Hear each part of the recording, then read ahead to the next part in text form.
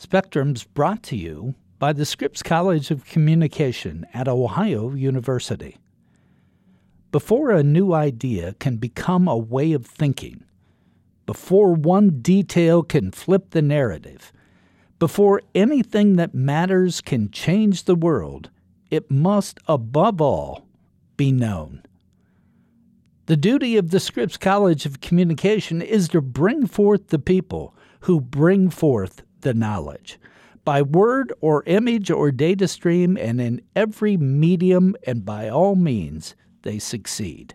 They say, make it loud, make it clear, make it known. Learn more at ohio.edu/Scripps College. Welcome to Spectrum. Spectrum features conversations with an eclectic group of people.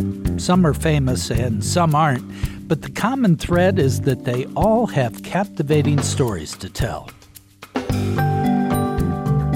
Today we're examining the issue of women entrepreneurs, and frankly, there aren't that many of them, at least not compared to their male counterparts. Why is that? Well, some say that there are fewer women in science, technology, engineering, and mathematics programs in colleges, commonly called STEM programs, and there are fewer women in STEM professions overall, therefore fewer innovators. Others argue that venture capital groups and other investors looking for startup companies are dominated by men, and therefore women innovators are often overlooked or passed over. Some say there's a lack of women entrepreneurial role models, and that discourages other women from pushing a new idea or concept. And some say that the entrepreneurial workspace is a hostile work environment for women. To explore this topic further, we've talked with 4 women to get their views. 3 work directly with female innovators and entrepreneurs, and 1 has lived the life of an entrepreneur running her own corporation. They all give their unique perspectives about this topic. Jennifer Simon is the Executive Director of Regional Innovation at Ohio University and has spent the bulk of her professional career leading entrepreneurial efforts. She tells us about why, in her opinion, there are so few women innovators and some of the things that stand in their way. She also suggests what needs to be done to increase the numbers. We did a series on innovation, and we did 31 different shows. And it was predominantly male-dominated, not because we didn't want to talk to females, but there weren't many females out there to talk to unless they were in administrative positions. So talk to me about the role of women in 2016 in entrepreneurship and innovation. Well, we face an issue. We face several issues around empowering more women to be part of this ecosystem. A lot of work has been done, obviously, from a research perspective across the country. And Kauffman Foundation has put out a publication about, sort of what are some factors to make for healthier entrepreneurial ecosystem. And they talk about density as being one of those factors. So the number of small businesses that are being created, obviously, the number of male businesses being created, are those owned by male individuals, has increased of late, and the number of women who own businesses sort of has been stagnant. As we are building more and more businesses, there is that opportunity for us to find more women to participate. Another factor is around fluidity and the. Now, what do you mean by that? Yeah, so some examples. So as populations flux, as the labor market sort of reallocates, and as we look at. From a high growth business perspective and advanced industries, where are women in all of that. And when you look at that, what we're finding is that women who are in the STEM fields, science, technology, engineering, and math, nearly 50% of the women that are in those industries will leave due to gender bias and a hostile work environment. When you go to a meeting or you talk to service providers or you're looking for a mentor, and 75% of those individuals are male, there is that feeling of being, who do I talk to that understands me or completely understands who I am? And understands issues like work-life balance, those types of things? Yes, and I don't want to overgeneralize because I know there are a lot of men who also face that. But we're trying to determine, okay, what is it that really leads women in that direction? And a lot of that is work-life balance and the understanding. And we as women communicate differently. We have, empathy in different ways, I think, than a lot of men. And that really requires a different set of skills and being able to bring women onto your team to be part of your entrepreneurial activities. So connectivity is another piece of this. So how well networked are women? Are they taking advantage of networking opportunities that people put forward? So, for example, Ohio University hosts on a quarterly basis an entrepreneurial and technology happy hour, a mixer. And we have, I would say, actually, it's probably a 50-50 split on female versus male. However, when you look around the room, to your earlier point, the people who are service providers and people that are helping the companies are women. So we have some more that we need to do. One angle or one opportunity, I think, in this connectivity piece is for women to be on boards of directors for companies, for corporations, and to seek out those kind of opportunities. We all have that responsibility to continue to better ourselves and bring what we need to the table. And I think that is one area in particular. And the other that I am very interested in is the diversity of opportunity and the diversity of industries, the diversity of demographic groups. One of the things I learned from our executive business coach was that Latinas are the fastest growing segment of the population when it comes to new business creation. It's a small segment, but they're growing rapidly. Some of that is economic necessity, right? We've talked about that before in this region. I mean, people, and nationally, people started companies when they've lost their jobs, right? I've got to do something. But we're seeing that shift as well. So all is not lost, I think, when I hear those sorts of statistics. And so when we take a look at this cultural shift, a large cultural shift. It's not, tomorrow we're going to have a program and, it's going to be 100% women that participate. It's not that. But there are people, Carol Clark, who runs X Squared Angel Group in Columbus, is almost exclusively focused on making investments in female companies. She has people who are board members that are women that are part of what she does.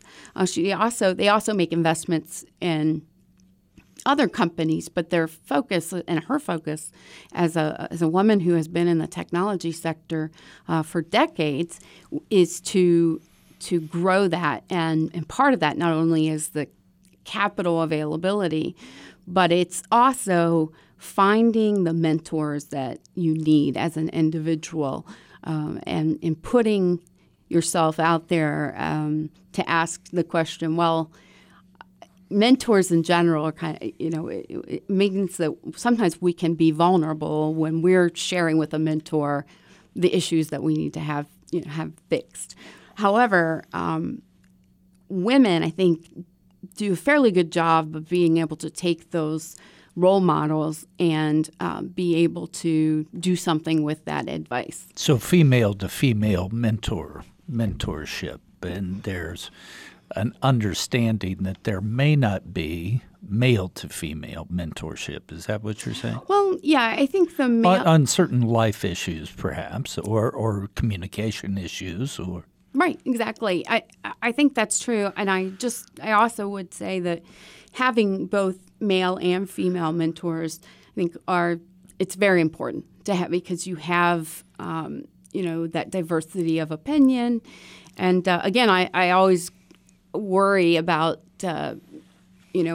putting everybody in their boxes or in their groups, and this is what happens across the board. But the numbers play out that there is definitely a problem for women, and so role models are definitely a big part of what we do. Who are we holding up to others to see? Hey, if she can do this, think about how you can also do that.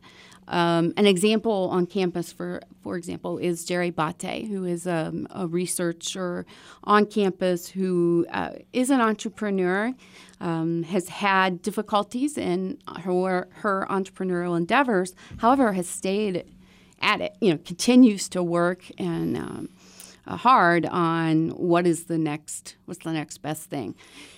She is involved with the Margaret Boyd Scholars here on campus in mentoring young women. And one of the things that she's done is she brought me in actually to talk with that group about entrepreneurship and how to be involved. So she's one of those people that serves as a role model that is already sort of in the trenches with people. And I've also found it interesting, and I think we're going to find this in our new role, regional role, is people don't necessarily realize that they're small business owners or they're entrepreneurs already. There was a young woman who makes like hats and scarves and all these other things, and I was talking with her about it, and she's like, well, I don't really, I sell these things, but I don't really see myself as an entrepreneur. Well, you're meeting a need somebody has when we're all freezing. Not every product is a scientific invention. That's it. And so I think people, when they hear the word entrepreneur, that's what they relate that to. High tech. This has to be high growth, or this has to be high tech. And it's really beyond that. I've been reading a little bit about this, and one of the things that has come through in a Fortune article and a couple of other articles is that most venture capitalists are men, or companies that are dominated by men. And although you mentioned one, there are few women involved in venture capital kind of investments. Mm-hmm. Is that true? And if it is, does that have a role in perhaps fostering more men in the entrepreneurial space?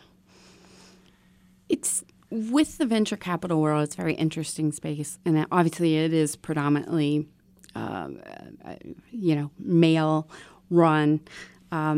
However, I have witnessed women who are part of either their partners within a fund. They are involved on behalf of the fund on the board of directors, or whatever that might be.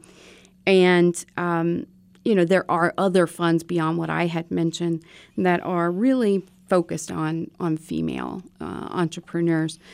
I have seen some of our own venture capital funds in our area. Athenian Ventures, for example, had invested in Manta, one of the first investors in Manta, which is a kind of a business intelligence kind of program.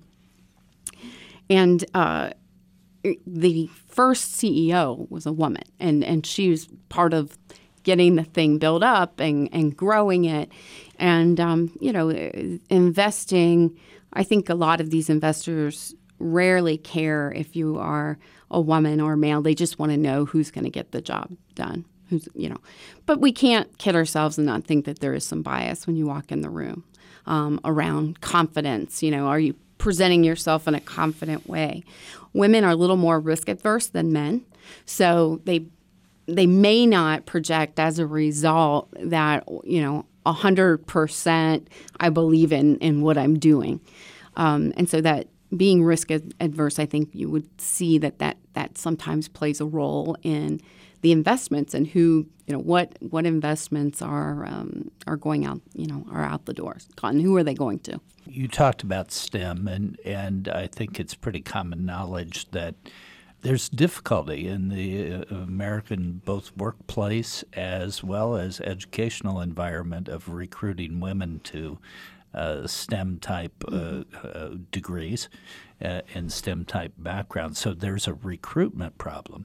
And then, as I see it from what you've said, that if the innovation is captured around engineering and that kind of product development, STEM-type product development, whether it's in pharmaceuticals or an invention, an engineered invention, that there's a lack of women in that group.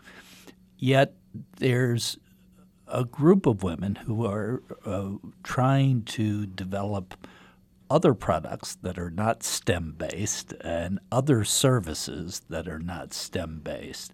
And those are the women that are coming along in the pipeline right now. Is that a correct characterization? I think so. That's what we've witnessed. I mean, that's what I've witnessed professionally. But I also have started to witness back into the STEAM environment people like Sonia Najjar, who's been brought on by the College of Medicine to be their associate dean for research and innovation. She understands the innovation process, and I see her definitely bringing others into that. So we have the high tech, we have the mid to lower tech, and the capabilities. I think we'll see more growth from a gender perspective and maybe those mid to lower tech opportunities. But in the future, I think you see people like Dr. Najjar who can bring in more and more women and empower them and tell them, you've got this, you can do it. So I think you're going to see more on both ends. So what advice would you have for young women out there listening to this? And we've got a couple of examples of women who have certainly advanced in their particular field. But what advice would you give to a young woman out there thinking, maybe I have an idea and I want to pursue it? Yeah, of course, we always welcome at the Innovation Center or elsewhere a phone call, a sit down, and we make that very non-threatening, of course. The other thing I would recommend is that very quickly they look at what their LinkedIn, and LinkedIn from a professional networking tool is one of the best that I've seen, and look through and find other women that are either in your industry or close by, potentially could be Ohio University alums. If you're an Ohio University student, there's some matchmaking that happens through the Center for Entrepreneurship in order to match mentors.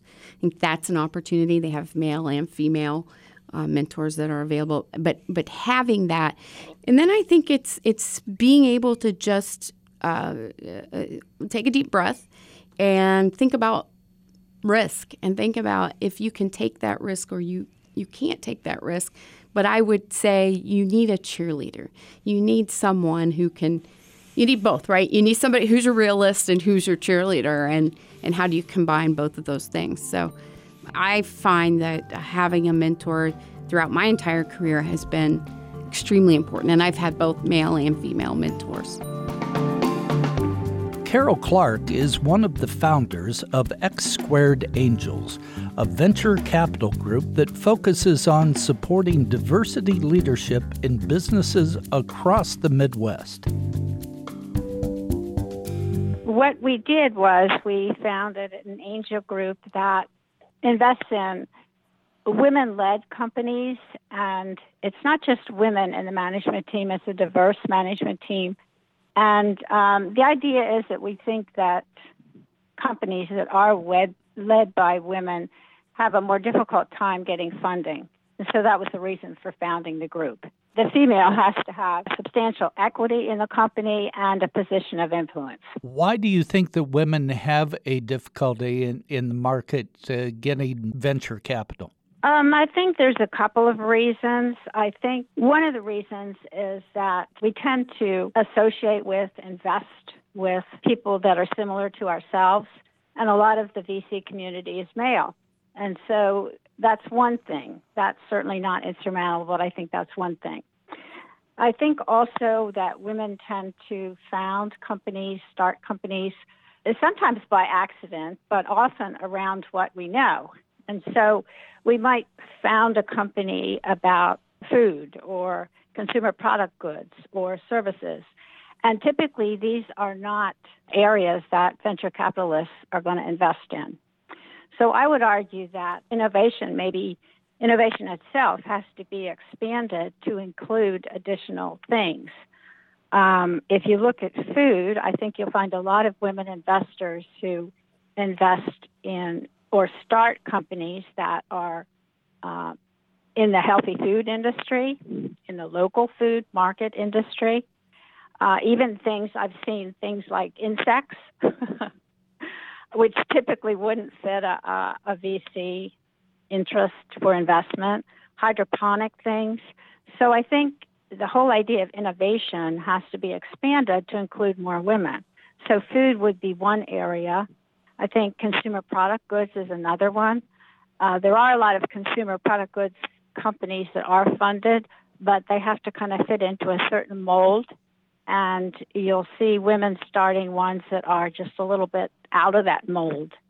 And then you get to the services, and I'll give you two recent examples that are eminently fundable companies, but they would not be considered by VCs typical or something they'd be interested in. One is a service where taxi drivers, essentially drivers, it's like Uber, only they pick up children from school and take them wherever the children need to go.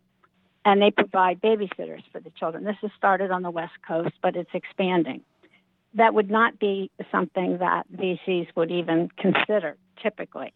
Another one is right here in Ohio, and this is a babysitting service also that offers extended hours.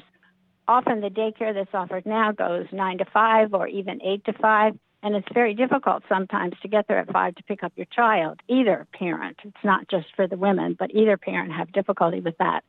So this organization is charging a premium. They're making money, and they're offering extended hours for babysitting. And I think both of those companies would not even be considered by the venture capital world as it exists today. You have sort of a niche in this area, looking at the businesses that you just explained, your group. Do you see other groups like yours sprouting up across the country, or are you still very unique? Oh, no, we're not unique. There are more and more sprouting up, and I can't claim the origination of this idea. I got it from the ladies in New York called Golden Seeds, and Golden Seeds is a large organization, a national organization. They have branches in Southern California and San Francisco, Texas, and Boston and New York City. And they really started this probably over 10 years ago, maybe 12, 13 years ago now. And so I became a member of Golden Seeds in New York City, and we'd go there, maybe 3 or 4 times a year for their meetings. And I thought, well, why don't we have something like that in the Midwest? And that was 4 years ago that we started X Squared Angels. And since that time, I've become aware of organizations like ours in the Chicago area, in the Detroit area, St. Louis, Texas. So they're sprouting up, I think. I think things are changing and are more encouraging for women entrepreneurs. We'll be back after this message. This program is brought to you by the Scripps College of Communication at Ohio University. The Scripps College offers the foundation for individuals seeking to blend creativity and practice so that graduates have the freedom to direct their skills and move the world forward. The Scripps faculty takes a multidisciplinary approach to academic, professional, and social growth so that graduates have relentless optimism to navigate the changing media environment. The Scripps College of Communication is one of the most comprehensive colleges of communication in the country and was named a Center of Excellence in Ohio in 2010. It's proud to showcase the Stephen L. Schoonover Center for Communication, the brand new facility that opened in 2015. State-of-the-art laboratory spaces and flipped classrooms are just two of the many features in this new building. Learn more about the Scripps College of Communication at ohio.edu/Scripps College. Beverly Jones is an executive coach in Washington, D.C., and author of a new book called Think Like an Entrepreneur, Act Like a CEO. She tells us what holds women back from plunging into the entrepreneurial environment and what can be done about it. What do you think holds women back from becoming entrepreneurs or innovators? All of the studies show that there are fewer women than men. Well, of course, there's some structural ecosystem kind of things like lack of financing, the difficulty in getting venture capital, and so forth. But from my experience, I think that the biggest thing is really fear. And that's the same thing, of course, that we all struggle with, men and women, entrepreneurs and otherwise. But I think really the thing a lot of women have to grapple with as they're thinking about a new venture is fear and a crisis of confidence. Fear of failure, fear in their own abilities. How would you, or all of those things? All of those things, and there are different ways to deal with those things. And I'm speaking, I think, autobiographically too. I think very often we have a sense that we're not good enough. And I see this more with my women clients than I see it with my men, that we're not ready, that we're not quite ready to take the leap, that people won't take us seriously enough. And then there's a fear of failure, that even if we think we're pretty good, what if something bad happens? So the fear that we're not enough, or the fear that something awful will happen and will fail, and maybe just we're sometimes a fear of making fools of ourselves. So how do women get over that hump, or especially young women who might be thinking, I could carve my own career as an entrepreneur if I could just get over this sense of fear? Can I give you three answers? Sure. One of them is that we start noticing what we're afraid of, and the degree to which we're really fanning the fire of fear with the voice inside our head. Very often we have a voice saying, oh, you're not going to be able to do it. You're going to look like an idiot. Nobody will want to talk to you.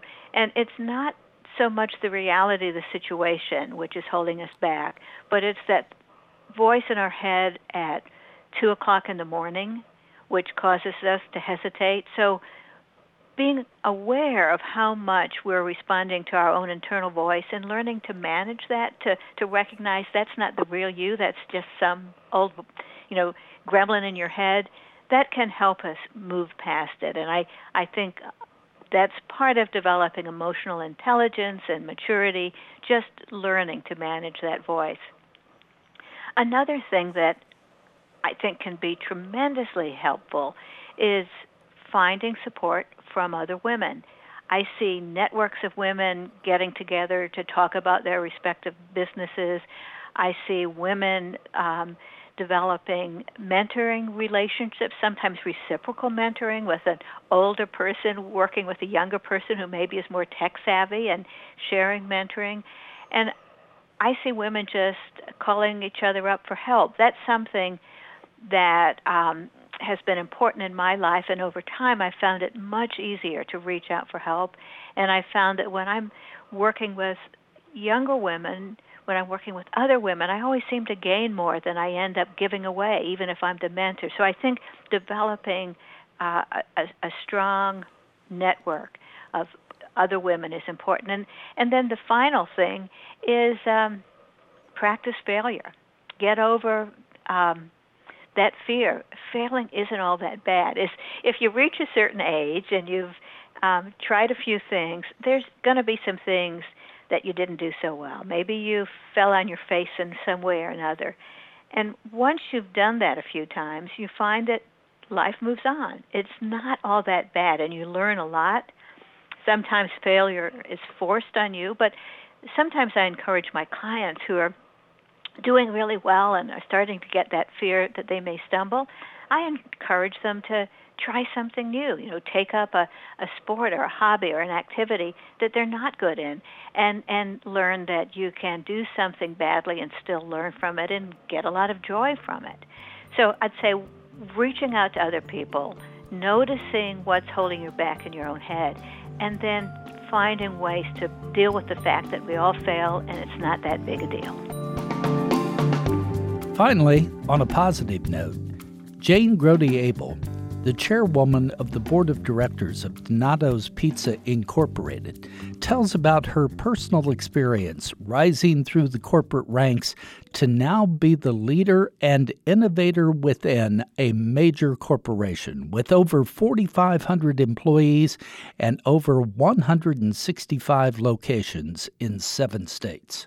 In 1988, when you graduated from Ohio State University, the Ohio State University, I should say, you went to work for your father's corporation and your family corporation, but you had an interesting title, Chief People Officer. That's not a normal title for a corporation, but it seems to be normal for your corporation. Tell us about that. This is interesting. Thank you for asking about that. Actually, I graduated from the Ohio State University with a degree in organizational communication and development. And so I started in our training department. And at that time, so this is late 80s, early 90s. At that time, a lot of companies had what was then called personnel departments. And so not only is it unusual to call your human resource department, people department, but it was certainly unusual to do it way back in the early 90s. And I think why, honestly, we came to that discussion was what I noticed was, and this was just in our family business at the time, that the people that were seated at the table were the people making the decisions, right? So my dad was our chief executive officer. My brother was our chief operations officer. And we also had a chief financial officer. And, belittled me a little bit to say, all those things are important, but without the people, none of those things can be executed. So you're not going to have finances to look at unless you've got the right people in the organization, or operationally the right people to execute what you need to in order to have the right strategy for the CEO. And so my brother was a huge fan, obviously, but that was one of the first things that I recommended, that instead of calling it a typical personnel department or human resource department, but that the people should have a seat at the table. So we elevated the role for not just the people department, but for the people in the organization to be in that, what they call now, right, C-suites, but right, to also be at the table and have a voice. And so that's kind of how it came about. Obviously, it was a family business, and then it was an easy thing for my mom and dad and my brother and all of us to wrap our arms around and say, of course, that's the right thing to do. But in 1999, when your business was sold to McDonald's, you became a senior VP for development and franchise development. But also, did you carry on that people function even with McDonald's for the time that you were with them? I did. And it's probably the closest role to my heart. So it was something I had obviously already been fulfilling. And I would say an interesting dynamic. So we brought on a new CEO for McDonald's, and I talk a lot about this in the book, but my experiences of going from working from a family company, family business, to all of a sudden the world's largest restaurant company places a new CEO in our company. And I guess, I had lots of learnings. All of a sudden, the person signing the front of my check was not my father's name anymore. Right. And so created a bit of anxiety, but also a wonderful learning professional experience. And through that, originally, I always say, if the CEO could have fired me, I had an employment agreement, he probably would have. Like, I was one of those annoying, very vocal, didn't understand politics, and is office all the time, to really, I think, then getting grounded on a good foothold of being a little bit more authentic with who I was. And then he began promoting me into lots of different positions, and I think saw some value in me, probably more so than I did it at the time. In 2003, I understand McDonald's was going in a different direction. You and your family saw that as an opportunity to buy back the company. That had to be a stressful time, but also an intense workload during that period. Yeah, it was not only stressful, but exactly to your point, it was very stressful. But we were able to, and an intense workload, I was able to put a team of people together. So the whole idea, how do you buy back your family business from the world's largest restaurant company? All I knew was my brother had left the company, my mom left the company, my sister left the company, so my dad and I were the last family members. I was the last one standing.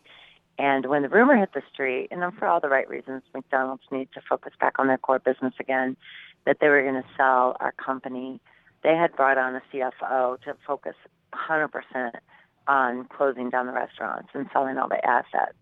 And so my dad walked in the office, and I was just like, Dad, we've got 5,000 people counting on us. We've got to buy this company back.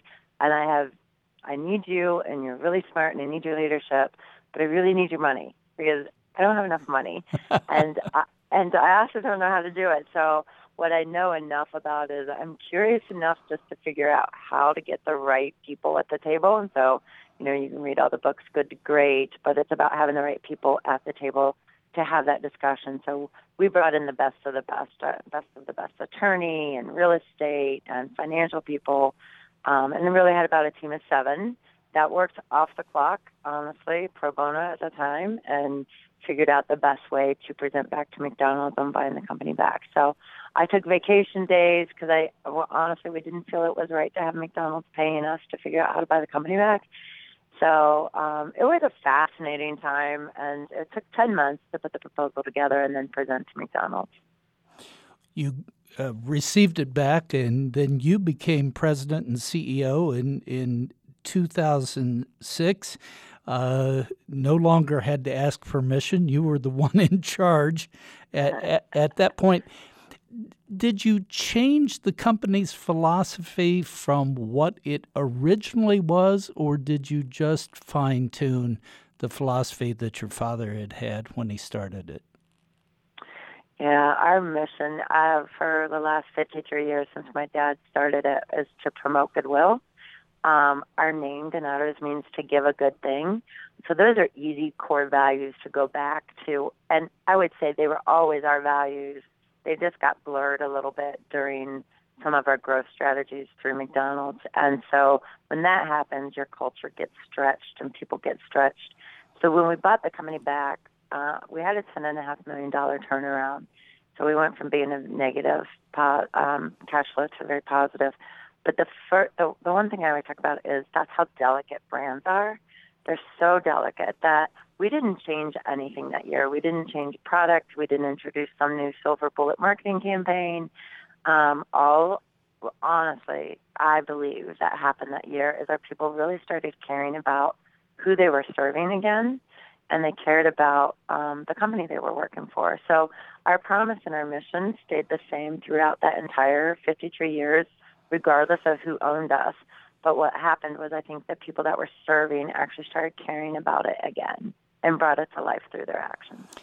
Talk, if you could, a little bit, Jane, about that caring aspect. I know they cared for your father, I know they cared for you, but they also cared for their fellow employees from everything I've read. How do you engender that kind of corporate mentality? Well, don't we wish it was really easy? Yeah, I'm sure you could package it and bottle it, right? Yeah, I do. We talk about, there's a couple things. One, I think culture and people can't be the soft stuff. It can't be the soft stuff in the organization. And you have to be able to talk about love and loving your associates and that because they're family. And I mean, if you think about how much time you spend at work, the people that you work around become your family. So for us, there is process. So we have an onboarding process and a selection process and a training process that are all, I don't want to say rigid, but very important to us because it helps tell our story to our new associates. But the most important thing I think a company can do to maintain a healthy culture, because there's always a culture.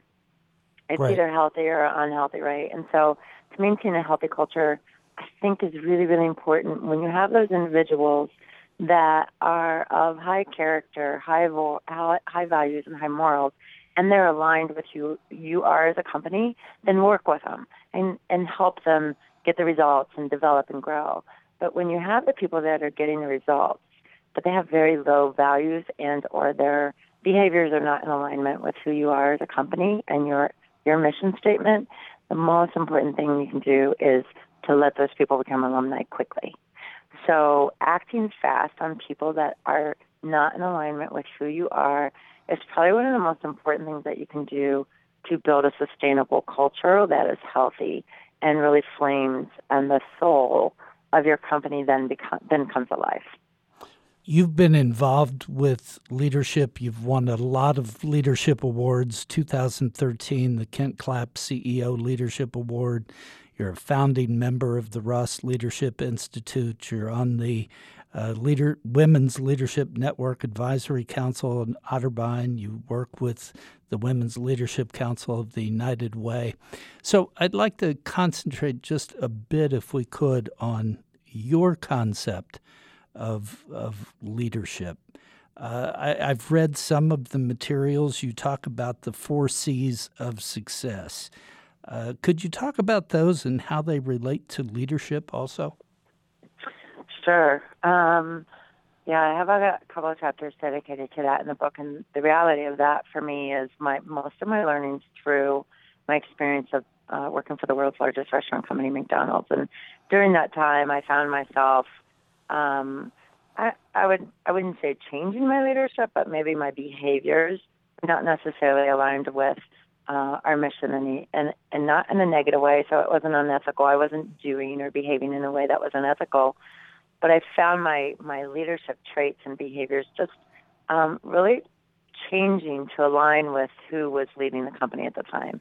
And that caused me to pause because, one, it's not who I was. And all of a sudden I was coming to work and I would have to put armor on and before I got out of the car and just pause and think like, okay, this is who I have to be at work. And so what was good about it was it helps me just kind of take a step back and think about who I was as a leader. And so when I talk about the 4 C's, I talk about the importance of having character and not just having character yourself, but surrounding yourself with people of character. And, obviously it is about honesty and integrity and transparency and authenticity.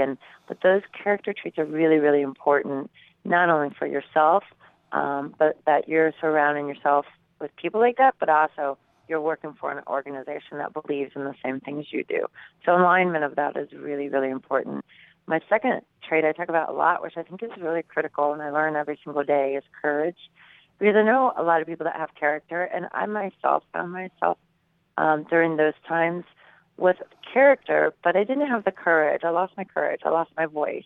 I didn't have the courage to speak up anymore. And so a lot of times, if you have character, but you don't have the courage to live it out loud, then oftentimes you'll become really a product of your own environment. And while you may believe in honesty, you may not be able to act on that honesty because you don't have the courage to do it.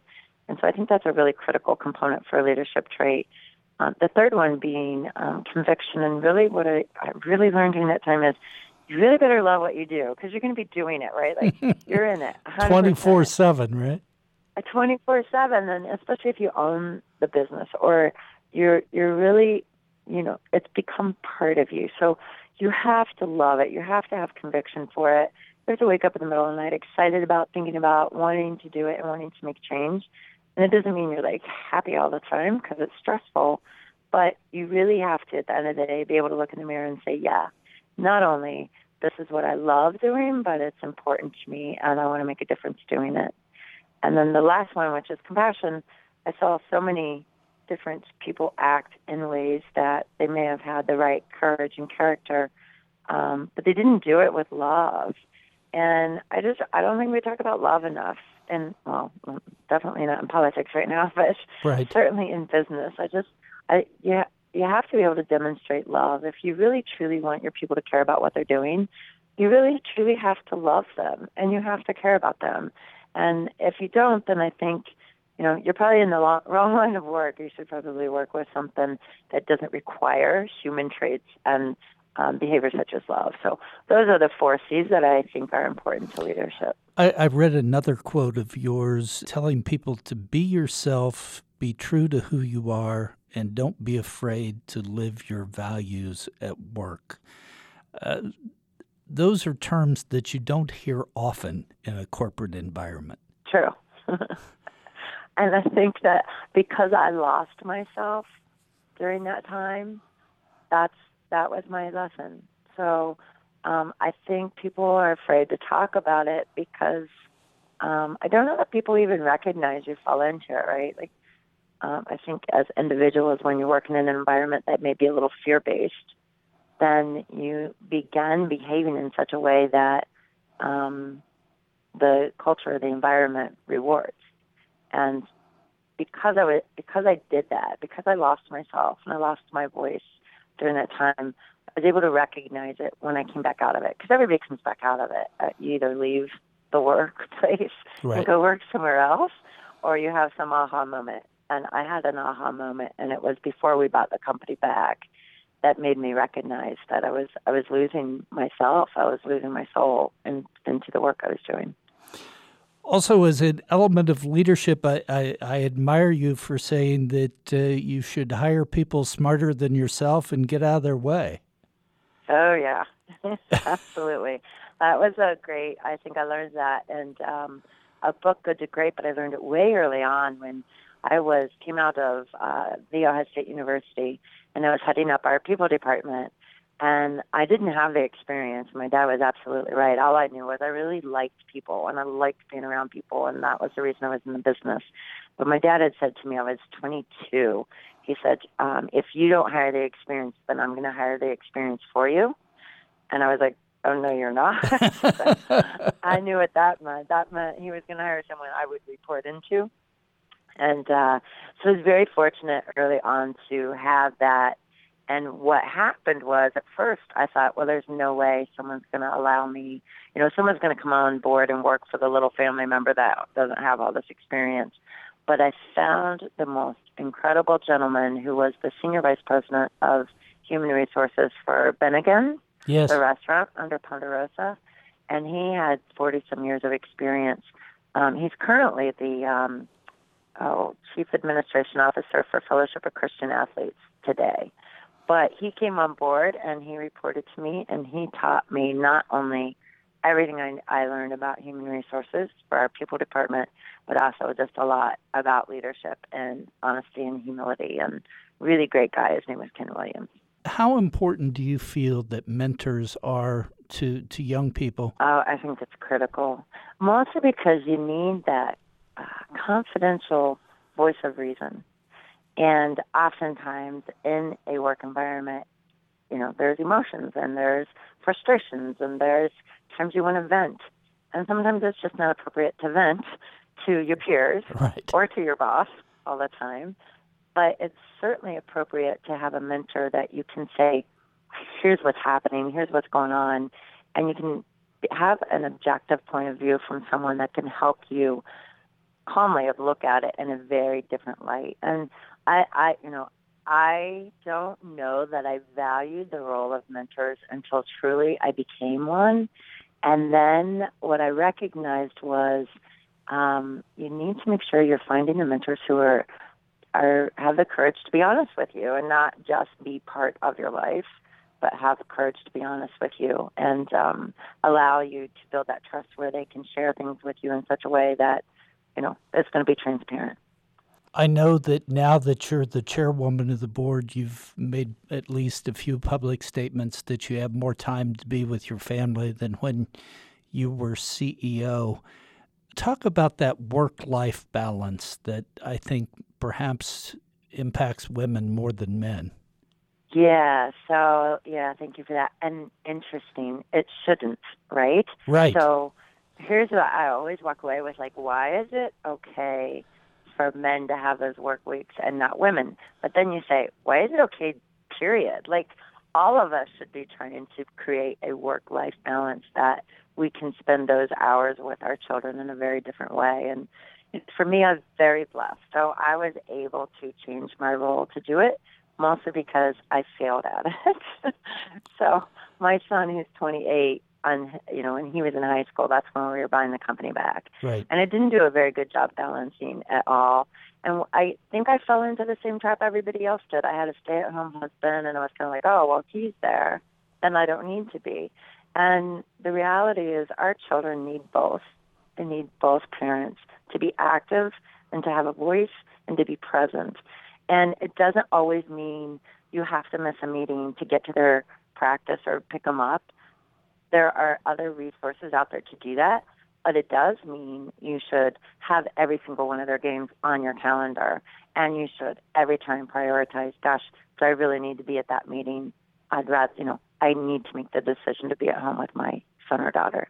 And so I'm still learning that every single day, every year, and it's a constant reminder. And I think the most important thing you can do is prioritize your personal life on your calendar, just like you do with your business meetings. What do you say to a young woman in college or just out and looking ahead at her career, trying to be perhaps an innovator or an entrepreneur and facing all kinds of issues?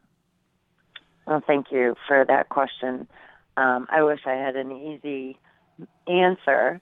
I will say two things. One, I'm not a man, so I don't know how much easier it would have been for a man. Right. So all I know was the feeling that I got when I signed the front of the check for the first time when we bought the company back, and it was my cash versus really being brought up in a family business. So a very different feeling, taking a risk. But I think for young females, I think it's really important that we don't try to be something that we're not. And all I mean by that is if we try to live in a man's world, then we're going to lose the value that we bring. And, I remember I was just telling my daughter this the other day when it was a soccer game, and she couldn't quit crying, right? We were losing. It was for the regional championships. And I said, I remember that feeling. I remember being in a meeting and my dad would say, just quit crying. And you know what? We bring emotions, and sometimes emotions are seen differently. And for a man, it may come out differently than for a female. And I guess for what I learned is we shouldn't have to apologize for who we are. We shouldn't have to change who we are because what we bring to the table is valuable. And that's why I use compassion, because I think men and women have compassion, and we may demonstrate it differently, but I think it's a really, really important trait for leadership. So for women, I would say, don't be afraid to be who you are and don't change yourself to fit a man's world. Today, we've talked with Jennifer Simon, Executive Director of Regional Innovation at Ohio University. Carol Clark, founder of X Squared Angels, a venture capital group supporting women. Beverly Jones, executive coach and author of a new book, Think Like an Entrepreneur, Act Like a CEO. And Jane Grody Abel, chairwoman of the board of directors of Donato's Pizza Incorporated. This podcast is produced by WOUB Public Media. Adam Rich is our audio engineer. I'm your host, Tom Hodson. Please subscribe to Spectrum at iTunes Podcasts, Google Play, or at NPR One. We welcome your feedback, so please rate our podcast or review it through iTunes. If you have questions or comments about our podcasts, please direct them to me by email at hodson@ohio.edu. That's Hodson, Hodson, @ohio.edu.